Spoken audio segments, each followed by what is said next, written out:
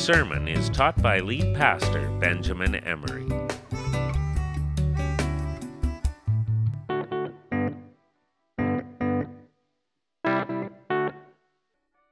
Morning, everyone. My name is Benjamin, if I haven't met you yet. I'm glad to have you here. You can open up your Bibles to Matthew chapter 5, 27 to 30. And if you don't own a Bible, and if you've come here more than once, you know that we want you to take a Bible, and so take the one in the seat in front of you as our gift to you. Also in your bulletins, there is some areas for you to take notes, fill in the blanks as we go through the Sermon on the Mount. And here's a disclaimer: if you have young ones here who are up here today, we're going to be talking about some serious stuff, nothing they won't hear about if they go to primary school, a public school. But I just want to give you the chance that if you don't want them to hear the things that we're going to discuss, cultural things, you can probably guess, then now's the time to take them down, and you can still have them registered in the class today. Because we are going to be talking about temptation and how temptation becomes sin. And so there's still some spaces downstairs. No one will look at you awkwardly, but I will keep it clean, but I'll be honest. So there's your disclaimer. So let's pray. Well, God, we thank you so much for the rain, as so much of the world is in the grip of heat waves and crops dying. We have the rain and we have the crops growing in the fields, and we're so thankful that we live in this country, which is so blessed and so abundant. Help us not to take it for granted and to remember the simple things that come from you, the great creator and the great sustainer, and the one who's given us the way to live. You're not just the provider, but you tell us the way you desire us to live in this world. And it's different from much of what the culture says, but we want to be people who don't just pick and choose what we want to do and what we don't want to do. We want to be people who genuinely follow after you, who don't just look good on the outside, but are clean on the inside. And we can only do that through your power. And so I pray that as we talk about temptation and sin, that no one would think they are less or more sinful than anyone else. We're all people who struggle. We are all people who sin, and we all need your grace and your salvation and your sanctification in our hearts. So help us, Lord, and help me, a simple man, to talk about this. In Jesus' name, amen. So last week we looked at verses 17 to 20, where Jesus clearly stated that he did not come to take away from or add to the Old Testament. That as a follower of Jesus, you were someone who desires to live out what they say they believe, not just be a person who says they believe in a bunch of things but doesn't actually follow them through and live them out. And in the rest of this chapter, chapter 5, Jesus is going to make 6 consecutive statements that are all building upon verse 20. Remember, this is a sermon that he's not just spitting out words randomly like sometimes we do. He is building upon a message, the message for those who would follow him. That each person, God determines and desires to change their heart, desires to change their character, desires to change their attitude from that of a religious person into a transformed Christ follower. And he's going to relate it to the Old Testament laws. Religious people, as we talked about, are people who often clean up the outside through clothing and through different traditions so that they'll look good on the inside. Or so they'll look good on the outside to impress people or to impress God. That's what their thought is. Oh, if I look good on the outside, God will be impressed with me, and other people will think I am great and righteous. But a Christian is somebody who allows God to clean them up on the inside And then in turn, God is pleased and people are blessed. As God cleans us up, the world is blessed. I don't know about you, but sometimes as a parent, I realize that I sometimes focus too much on the outside of what my children look like, right? That they'll speak a certain way and dress a certain way and talk a certain way, when I don't really focus on what matters, the heart of my child. You ever struggle with that as a parent? You want them to look good. And if we're honest, it's usually because we want other people to be impressed by how good of parents we are, right?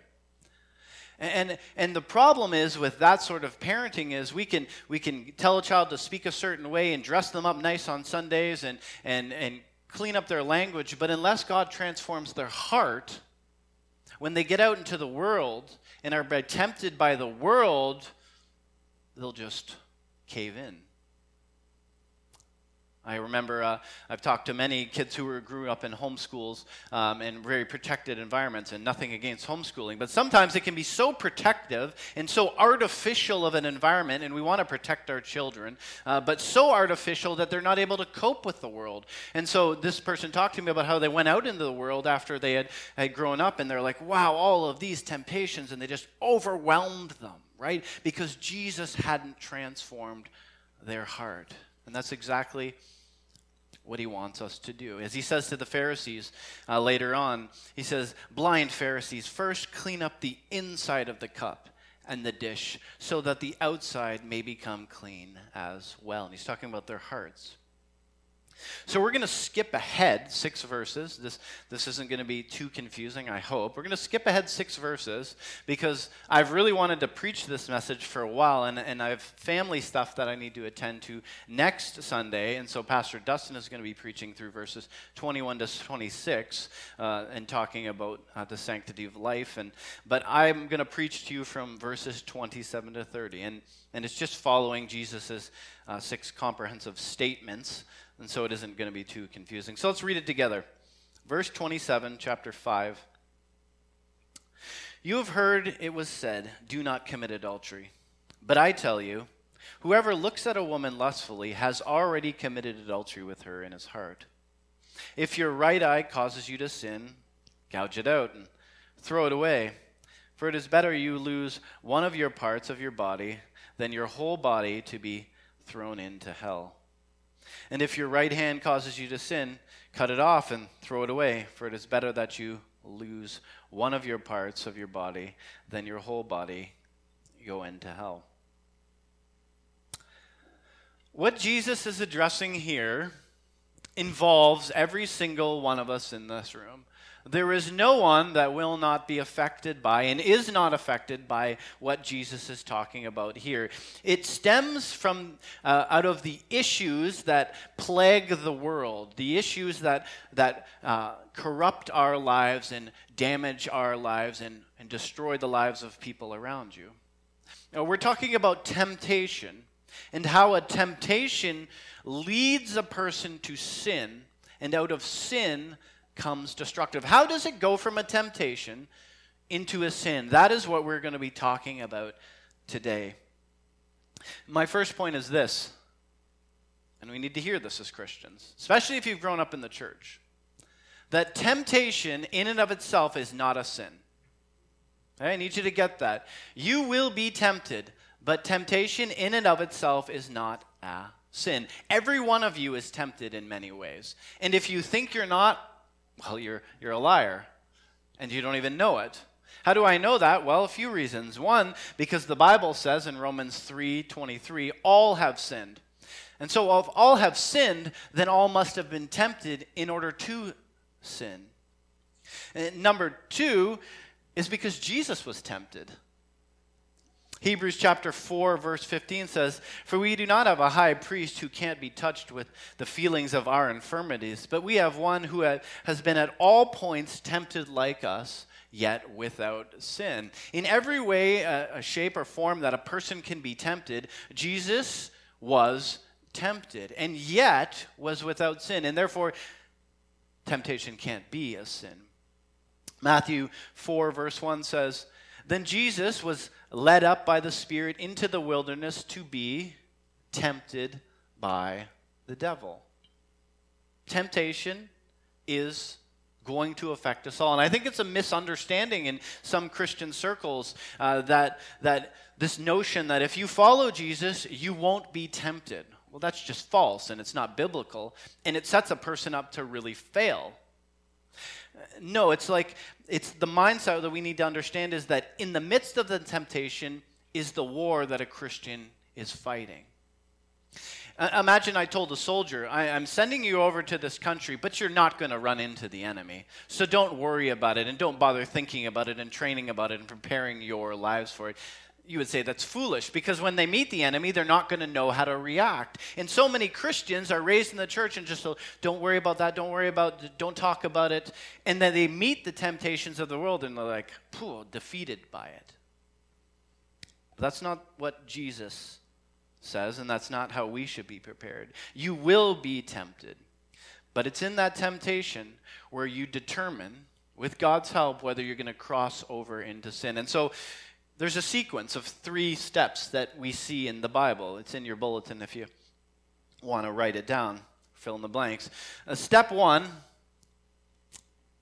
is that you will be tempted. Okay, the word tempted, that's it. You're tempted. It's going to come along. It may be happening right now. You're tempted to think something, feel something. You hear something. It might happen out on the street. It's coming. That's step 1. So you better get ready, because there's no avoiding it unless you're going to go live in a cave somewhere and not talk to anyone for the rest of your life. But even that, you're going to have the temptations in your mind. This is not a sin. This is simply temptation. You know, I've heard it, and it's a good illustration, that when you go fishing, right? What are you trying to do? You're trying, when you put the worm on the hook, is to catch the fish, right, with some bait. And temptation is like bait, right? The worm isn't the thing that the fish has to worry about. It's the hook behind the worm, right? And so as the fish goes by, and you can sit in the lake, I don't know if you ever have, right, and have your worm on the hook, and it be down there for a couple hours, and you maybe got a fish finder, and you're like, dumb fish. They're going right by. They're not biting, right? Because the fish see the worm, but they're like, no.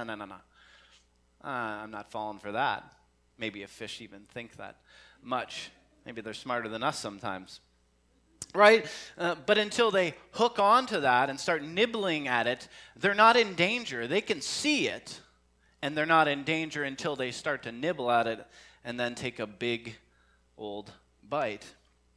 Step 2 is where we entertain the temptation of sin in our hearts and in our minds, remembering that our heart and our mind are not disconnected. It's when we start to entertain it. That's the word if you're filling in the blanks. Notice Jesus says, when a man looks lustfully, he looks, he sees. Hey, you can be a man or a woman, and you can see another man or a woman, and you can admire the way God made them. A man might admire, that's a beautiful woman. A woman might admire, that's a handsome man. But that's just a look. It's acknowledging what God has put in there. The sin is when, Jesus says, he looks at her lustfully. That is when he crosses the line from the temptation to the sin.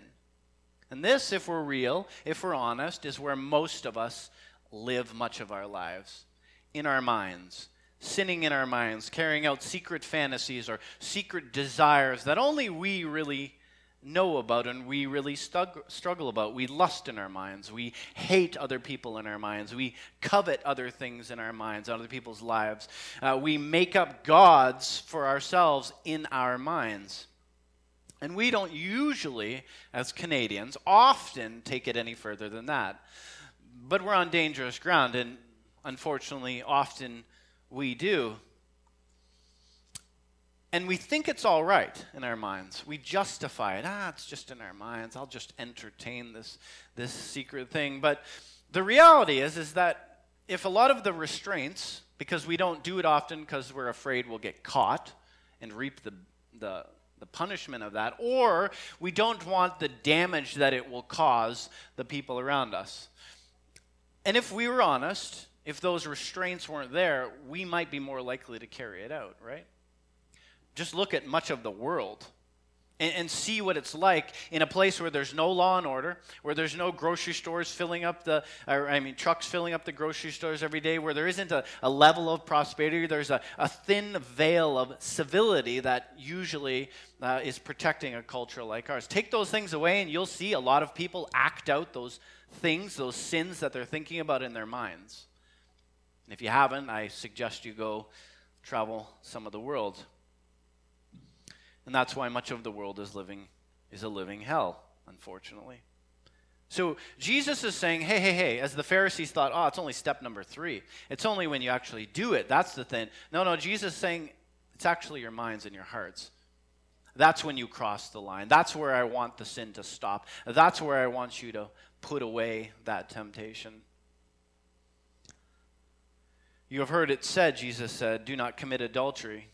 But I tell you, whoever looks upon a woman lustfully has already committed adultery in her heart. Step 1, we're tempted. Step 2, we entertain it in our minds. Step 3, we carry it out. Most sins that are committed were first thought about in the minds. Most people who steal something thought about it in their minds first. Most people who commit adultery thought about it in their minds first. Most people who murder someone thought about it in their minds first, and it played around in their minds until they carried it out.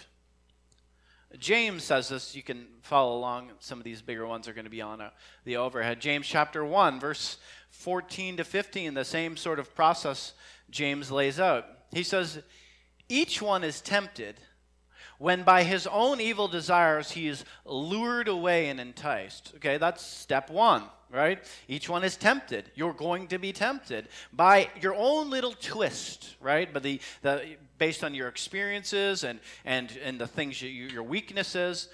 But here's where he crosses into 2, verse 15. Then after the desire is conceived, okay, it's like he's using baby language, right? It's been conceived. It's not just there and it left. It's conceived. It's now growing in your mind.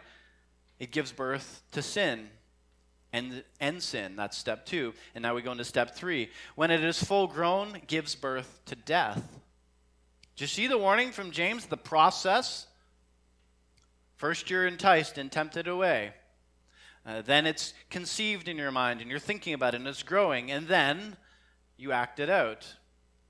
Gives birth to death. Not just spiritual death he's talking about, but relational death, financial death. Your health is ruined. I don't know how many people I've talked to that got involved in things and they've destroyed and damaged their bodies and they're paying the long-term consequences of sins that they got involved with. Like, it leads to destruction in our lives. And there's another thing that James says is when each one is by his own desires is lured away, is tempted and lured away. And that's something we need to understand. Everybody else, or each of us, are tempted in our own unique little ways. Your own little twists that only you really know about, that other people won't even really understand. And that's what I've noticed about humans as I think about myself and I think about other people, is we often downplay our own temptations, right? It's not really a big deal. I've got it under hand. I don't see what she's so upset about. I don't see why he's so upset. We downplay our own stuff, and that's sort of like self-preservation, so we can keep it. But we raise up the sins of others, the temptations of others, right? Like, I can't believe they're tempted with that. I would never be tempted with that, but mine's not that big of a deal, right? That's what we tend to do as humans. I sometimes, here's an example. A spouse will be tempted to watch pornography, right? That's their temptations. That's what they really struggle with, and that's where a lot of men would struggle with, and some women do struggle with nowadays. But on the other hand, the spouse is tempted to slander. They got a mouth on them, and they're always knocking people down, and I love them, but bam, bam, bam. You see what she's dressing? You see what's going on in his life? My husband's useless. He is just such a failure, right? They slander. So the one makes a big deal of the other, but my slander, it's really not that big of a deal. But what does God say? Both immorality, sexual immorality, and slander, they're both condemned by God. And so we can't get caught in that trap, or we become self-righteous. If you're someone who judges other people's temptations or sins very easily, but justifies your own, you're on dangerous ground of becoming a self-righteous hypocrite, which Jesus had something to say about. And so there's three primary ways you're going to be tempted. Three primary ways that you, and you need to identify your own, will be tempted. By what you see, by what you hear, and by what you feel. See, hear, and feel. The first temptation we'll talk about is what you see. And we've got case studies for each of them in the Bible. 2 Samuel chapter 11, verse 1 to 4. Now this is King David. He's sort of at the prime, the height of his success. He's subdued most of the enemies. It's a rich society, and usually he goes out to lead the army. But this time he's decided for the summer he's going to stay back and he's going to let his generals lead the army. He's just going to chill and have some time off. And we pick up, it says, "But David stayed in Jerusalem. One evening, David got up from his bed and walked around the roof of his palace. And while he was on the roof, he saw a woman bathing, and she was very beautiful." Okay, he saw it. He was there. He was walking around the roof, and there she was. Couldn't avoid it. It just happened. He still hasn't crossed the line. And so, now verse 3. So he sends his servant to find out who she was. And even this, we might say, whoa, this is like forward. But this is the culture back then. This is Middle Eastern culture. They didn't date for 2 years before they got married. This was the culture of the time. They saw somebody they wanted. They went and inquired if they were married, and if not, then they engaged in the negotiation, you could say, for the marriage. But he is crossing the line now. A servant answered, "That woman is Bathsheba, daughter of Elam, the wife of Uriah the Hittite." So David sent messengers to bring Bathsheba to him. And she came to him, and he had sexual relations with her. He raped her. That's really what happened, because she wouldn't have been able to really fight and refuse the king. And so David, the once mighty man who sought after God's own heart, allowed temptation to create an image in his mind, and he lusted after her, and he determined in his mind that it was okay because he was the king, and look at all he's done for God. And so God would surely be all right if I just indulged in this little thing. And he commits adultery, rapes a woman. And that leads to murder later on. He saw, he lusted, and he committed. And many of us are tempted by what we see, by the things we see. You might be tempted by somebody else's spouse. And don't just think physically speaking, but think emotionally speaking, think intellectually speaking. Men tend to be lust after women for their physical looks. We can be honest about that. But women, what I've noticed is they tend to more lust after a man off his emotional or his intellectual part of him, right? Maybe their husband doesn't meet their emotional needs, and so they start to look at somebody else's husband. Oh, look at the way that man does. It's the same thing, just a different name upon it. Somebody may be lusting after somebody else's daughter by what they watch on TV. That's somebody else's daughter. If not, that's God's daughter. People can be tempted to lust after somebody of the same sex. That may be some people in here. You may struggle with same-sex attraction. Again, we in our culture, in our Western culture, put that, especially in the church, above lusting after somebody else's wife. We're like, oh, that's just a temptation that's more evil than this. But it's not. It's a temptation. It's tempting you're tempted to feel something and go after something that God says is off limits. Somebody else's spouse, off limits. A person of the same sex, off limits. And so what we need to get out of as Christians is looking at people who struggle with same-sex attraction as the enemy, because they're not. They're just a person struggling with a temptation that you yourself don't have. But it is very real. And we've seen it all through history, and we now see it aggressively coming out in our culture. And so the answer is not to push them away. The answer for them is Christ, transforming their hearts. The same answer it is for the man or the woman that struggles with lust for someone of the opposite sex. I had a very real experience with somebody who struggled with this when I was in the Army. I had known the person for 3 years, and I had gone through much training with them. They were a very close friend in our young dysfunctional days. We would go out and do our dysfunctional things together. And when we were overseas coming back, we were on what's called decompression leave. And he had shared with me before some of the things that were done to him as a child. Evil, wicked, horrible things. Where other people gave into things that they shouldn't have.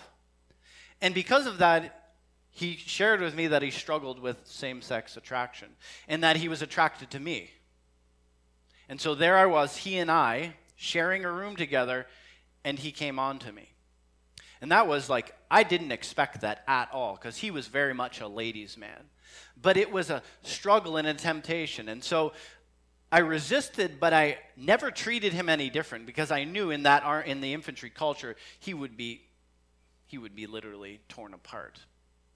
And so if somebody shares that with you, you don't push them away. You embrace them and help them walk through the struggles of overcoming those temptations, because Christ is the answer for that. There are some people who struggle with feelings towards children. And it's real. There are some people who do. And if you think, oh, that's not real, simply go to the Middle East, go to Africa, go to parts of Asia where people marry children. They're just carrying out the temptations in their mind that are wrong, that God clearly states are wrong. UNICEF estimates that there are over 100 million child brides at any time in the world.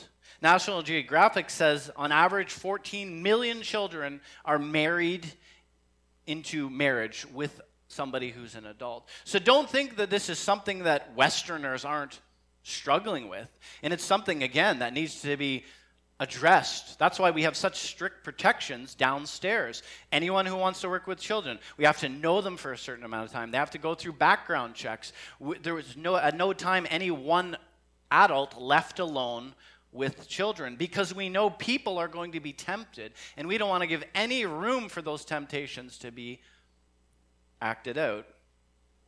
There are even people who struggle with feelings towards animals, and I've seen it firsthand with night vision overseas. That's why the Bible addresses it in Leviticus 18:23, Leviticus 20, and Exodus 18. God wouldn't say, don't do these things if it wasn't a real temptation for people to do. We have to understand the world we live in. It's a broken, fallen world. And unless we're willing to say, hey, these things are out there, people are just going to continue to play them out in their minds and act them out in secret. And God says, there is a good and natural place to lust. That's in a marriage, in a committed marriage between a man and a woman. God says, if you lust, if you burn with fire, go get married. That's his remedy. Lust after your wife, physically, emotionally, intellectually, she's yours. And if anyone doubts that, and you think it's like Mennonite days where you put a wooden block up between two married couples to keep them from desiring anybody, just read the Song of Solomon. Like it's a very graphic image of a husband's love, a husband and wife's love for each other. And so God says there's a way to carry out these things that is good, and there is a way to carry out these feelings that is wrong. And we need to be embracing that which is good and fighting against that which is wrong. Because you will be tempted. You will be tempted. And so I want you to understand, if there's anyone in here who's dealing with any of those, which probably you are in one of those ways, don't try and go it alone. Don't think that you are beyond redemption or that you're just in the special place in hell for you. You need to be honest that you're struggling with these things so that you can get help with Christ, so that we can walk through these things with you. So we're tempted by what we see. We're also tempted by how we feel, or by what we feel, we could say. Look at Matthew chapter 1, verse 18. This is with Joseph and Mary. Matthew chapter 1, verse 18 to 20. It's on the overhead. This is how the birth of Jesus Christ came about. His mother Mary was pledged in marriage to Joseph, but before they came together, she was found to be with child through the Holy Spirit. Because Joseph, her husband, was a righteous man and was unwilling to disgrace her publicly, he resolved to divorce her quickly. But after he had pondered these things a while, an angel of the Lord appeared to him in a dream. Let's just understand first century Middle Eastern culture. If a woman was impregnated, who was engaged to be married, or wasn't engaged to be married, she was outside of wedlock, she could be killed for that, especially if she was engaged. It was a dishonor to that man that his wife, not only to the woman, not only to the man he was supposed to marry or she was married to, but also to the father. It would bring great shame, and it still does in Middle Eastern cultures. That's why you see child killings, honor killings, they call them. And by the laws of Israel, he had all the right. Imagine it. They're engaged. She comes in and says, I'm pregnant. Well, there's only a few explanations. Either she had it forced upon her or she gave into it. And so there she is, a 14, 15, 16-year-old girl, somewhere around that. She comes to Joseph, and he's probably building their house because there was usually a year-long engagement. He'd be building her house. And she says, I'm pregnant. Oh, man, this is going to bring great shame to his name. It's going to be a great embarrassment to him. Prospects of future wives are probably going to be out the door.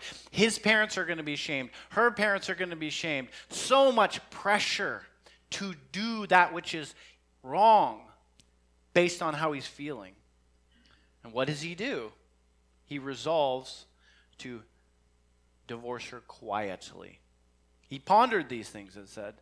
He decided, you know what, I'm going to take whatever shame may come, but I am not going to take it out on this woman. I am not going to disgrace this woman. I'm not going to drag her in front of the Pharisees, as the Pharisees will later do to Jesus, and stone this woman to death. I am going to show her mercy. And that is why he was a man after God's own heart. Some of you are tempted by what you feel, and you live your life based off how you feel. Your emotions rule, not God's word and not God's spirit. Some of you feel like God owes you. Like you're justified in why you do what you do and live in disobedience because God hasn't lived up to his part of the agreement. I expected these things of God, but God hasn't followed through, so I don't feel like following him. Some people will feel, and this is a big thing in our culture, like they are the opposite sex. Like they were born in, if they were a man, they were born into the wrong body. If they were a woman, they were born into the wrong body. They will feel it. This great temptation that there is something wrong with the way that they were created. This is what many youth are being told in very young ages now in our schools. It is being pushed by the government, pushed by the secular school system, that if you feel this, it's probably true. But it goes against what God says. Psalm 139, verses 13 to 14. For you formed my inner parts. You knitted me together in my mother's womb. I praise you, for I'm fearfully and wonderfully made. See, the message of God is this, that God created you, male or female, tall or short, big boned or skinny. He created you well. He knitted you together. And therefore, it's wrong to say that the way God made you is wrong and that you need to be something else because you feel it. It's saying that God is not good at what he did, making you male or female. And there is a huge temptation because you feel this and you feel the pressure that I'm not right the way God has made me. That's the temptation, to say that God must be wrong, and so therefore I must take matters into my own hands. Some of you are tempted to feel like you deserve a better spouse. My spouse, they're always letting me down. I thought such good things of them when we got married, but this way and that way, I deserve more. I deserve this little secret life late at night when everyone's asleep. I deserve to have this little thing on the side. I deserve to treat her like dirt or him like dirt. I deserve it because I don't feel like they've stacked up to their part of the marriage. I have a friend, we were traveling, him and I were going hunting. He's a mortgage broker. And so we were just talking because we had this long drive up north last year. And I was asking a question about his job. He's like, this weird thing's been happening the last couple of years. He says, it used to be that I'd get, like when a marriage would break up, they'd have to refinance the house. He says, it used to be I'd get these divorce settlements where I needed to renegotiate the mortgage, and it was the man who cheated on the woman. But he says more and more I'm seeing it's the woman leaving the man because, and when they'd sit down with them, they would spill their guts, like individually, and he says more and more it's just the excuse of he bores me. He doesn't excite me anymore. And so I'm leaving him for a more exciting man. It's like men and women are reversing their roles, and women are more and more going after men, but we do it in both. We justify. Some of us feel tempted not to forgive other people because of what they've done. We know Jesus has forgiven us of so much, and we know other people have forgiven us, but we're justified. Because, that temptation. They've hurt me so much. I just can't forgive them. Or I'm going to make them pay for the next 10 years before I forgive them. Right? We're all tempted, but we can't let our feelings rule us. Third way is we're tempted by what we hear. By what other people are saying to us. Genesis chapter 3, verses 1 to 6. Now the serpent, this goes right back to the start, was more crafty than any beast of the field that God had made. And he said to the woman, "Did God really say you must not eat from any tree in the garden?" The woman answered the serpent, We may eat from the tree of the fruit of the trees in the garden, but about the fruit of the tree in the middle of the garden, God said, you must not eat it or touch it, or you will surely die. You will not surely die, the serpent told her, for God knows that the day you eat it, your eyes will be opened, and you will be like God, knowing good from evil. Okay, notice at this point she hasn't thought about the tree. It doesn't say she was staring at the tree and gazing upon its fruit and just, I so want it. And God said I can't have it, and so I must have it.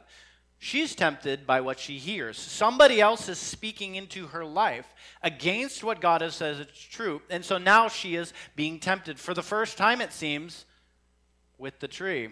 For then it says, watch how she passes quickly from step 1 into step 2 and 3. When the woman saw, after hearing, that the tree was good for food and pleasing to the eyes, and that it was desirable for attaining knowledge, she took the fruit and ate it. And also gave some to her husband who was with her, and he ate it. We are very tempted by culture. And culture is speaking probably louder than any other time in history, with so many voices speaking into our lives and our children's lives. And there is a big voice saying that it's all right to marry somebody of the same sex. That's just old thinking, and it's in the church now too. It's okay because you feel it. We say it's good, whether it be in the school system, whether it be the government or whoever, the scientists, because it feels good and because we say it's right. And some of you would be tempted to agree with that statement. Some people are tempted, and this is big, to just live together and sleep together. That's a huge temptation in our culture. It's all right. We know that God said, He made marriage and He designed it, and this thing called intimacy is for marriage only, for a man and a woman in a committed relationship to God. But it's okay.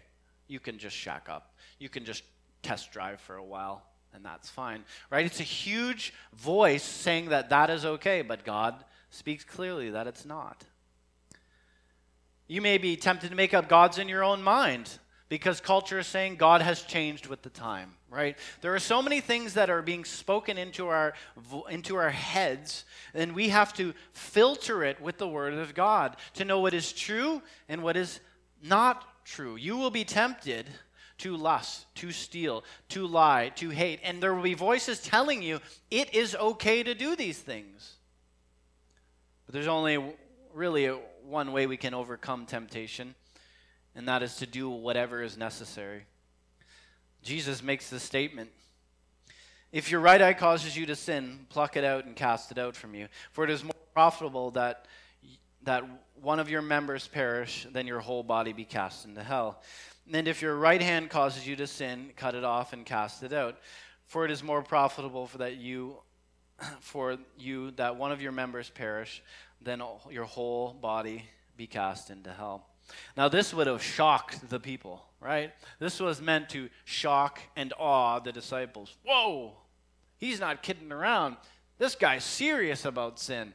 This guy doesn't want it messing around in our kingdom, right? He wants our reaction, as the reaction on his face, our reaction to be that when we are tempted to sin. Oh, no, not doing that, not going down that road.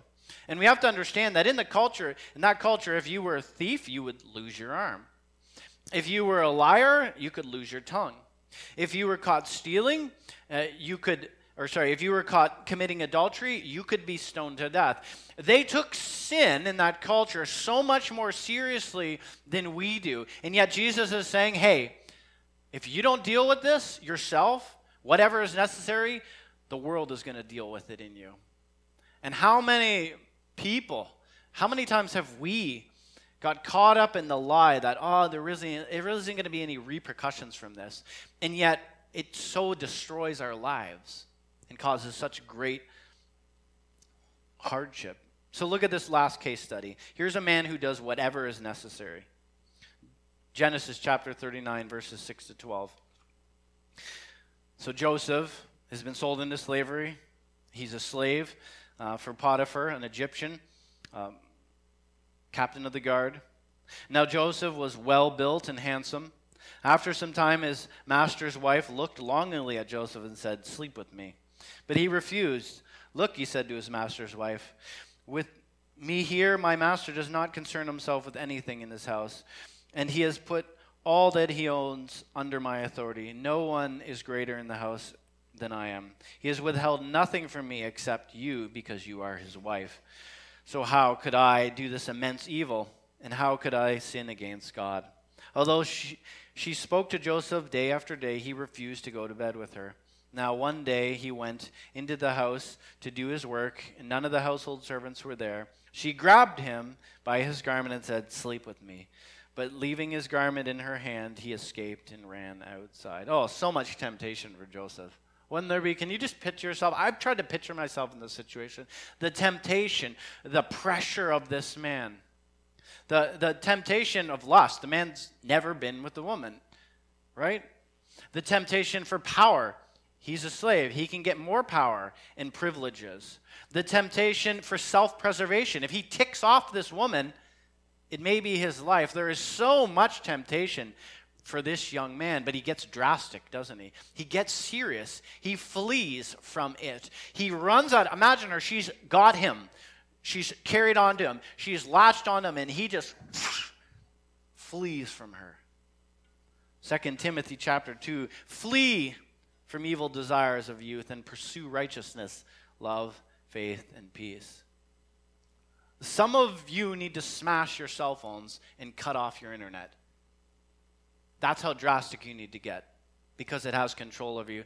Some of you need to pull the log out of your own eye and spend a week alone fasting and praying with God to help you overcome your unforgiveness towards people.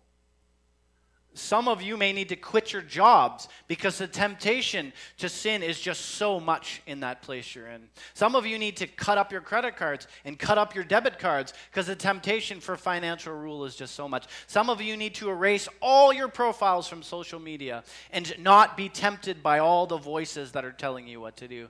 Some of you need to stop listening to all the secular voices saying God is a God that changes with culture and what he said 100 years ago isn't in play now. Some of you, like me, need to tell Satan every day to shut up. Get out of my head. Some of you need to every day give your head a shake and say, I'm not going down there. I'm not allowing that into my mind. Some of you need to get very drastic with the temptations that you're allowing to play out in your minds. Some of you need to speak truth. As Jesus did, the words of truth. When you feel that temptation, you speak what is true and what is good. Because if you don't, you're going to make decisions based off what you see and what you feel and what you hear, which is not always true, which is not always good. Think of the fishing analogy. I can remember when I went to visit my dad in a little town called Kirkton he lived in. And there was this little pond, and it was obviously somebody's pond because there's a few fish in there. And me and a couple of boys went there, and we just fished the same fish over and over again all day. I caught that same fish, that rainbow fish, like 5, 6, 7 times. Why? Because the dumb fish kept taking the same worm and the same hook, and every time, oh, that was hurt, and I'd pull him out and yank it out. Oh, this will be better this time. Oh, like same time, and that's us sometimes. We just keep going back to the same worm on the same hook time and time again. We need to get drastic and make big changes in our life, or else we will be ruled by our temptations. There's a couple I know that she struggled with lust towards another guy, and I'm just so proud of this couple. They don't come to this church, so don't try and guess people. I'm just so proud of them because she struggled with it in the place they used to live, that he said, you know what? Instead of condemning her, like a lot of spouses would, how dare you? How dare you? She's like honest with them and open with them. I'm really struggling with this. He said, what can we do? She said, can we move? Can we move and just work on our relationship? Because the temptation this person was in their church was just so much. They were deeply involved in their lives. Like they got drastic. And I'm not saying that's what everyone does when they struggle with temptation, but you got to make the decisions that are going to lead to change. Another thing you do is you determine in your mind that I am not going to go down this road. Psalm 119, how can a young man keep his way pure? By keeping your word. I have sought you with all my heart. Don't let me wander from your commands. I have treasured your word in my heart so that I may not sin against you. There is a determination that you need to make in your mind. If you're going to be like a wonky Christian who just sorts of cultural Christian, then you're not going to stand up. But if you determine in your mind, you know what? Regardless of what comes, I want to do what's right. Because God says it's right. And I want to please my God. Above man, above other people, I want to please my God. Then you determine in your mind, and you fill your heart with God's truth. What did Jesus do when he was tempted? Every time the devil tempted him, he spoke the words of God back to Satan. And that's why we need to be in our Bibles and speaking the truth into our minds so that when those temptations come, we can speak the truth against them. And third thing is you need to be honest with somebody you trust. I'm not saying get up in front of the church and tell them what you're tempted with. But you need to find someone that is trustworthy, that doesn't have a loose mouth that will flap it all over the place. Somebody that has demonstrated they're trustworthy and say, I am tempted in these ways. And then they need permission from you to speak the truth to you, to call you on those things when they see you're setting yourself up to sin. So it's not by trying harder that we overcome temptation. It's not by just gritting our teeth, but it's by acknowledging that we all struggle. It's by identifying where we do struggle and are tempted. It's by being honest with God, being honest with ourselves, and being honest with others, by storing up God's truth in our lives. So that is the thing that comes to our minds when we are tempted to go down the road into sin. And I'm going to pray. And you know what? I'm going to be up here after, and Pastor Dustin is going to be up here after. And let's see. And Angela's going to be up here after. And if you want to come and confidentially pray with one of us, then we are going to be here. And nobody should be watching for somebody to go up because you're all struggling, okay? So let's just support each other and let's be honest with each other and let's overcome this together. God, thank you so much that you are with us and that although we struggle and are tempted, Lord, you will not allow us to be defeated if we don't allow ourselves to become defeated. Would you help us to be honest, to be truthful, to be people who want to live by the way you tell us to live? Lord, would you give us the strength to fight against these temptations? Would you give us the humbleness and the meekness to admit our own temptations and our sins? Would you send along men and women who we can be honest with and confidential with, that can pray with us and not judge us but hold us accountable? God, we see the way you've told us to overcome these temptations of the world, and we want to be faithful to that. Would you help us for your glory so we can be a healthy church, so we can be healthy, fulfilled, joyful Christians? In Jesus' name, amen. Well, thanks for coming, and I'll see you later. And don't forget to come up for prayer if you need. Thanks for listening to this week's sermon audio. For more resources or to connect with us, visit calvarygravenhurst.com.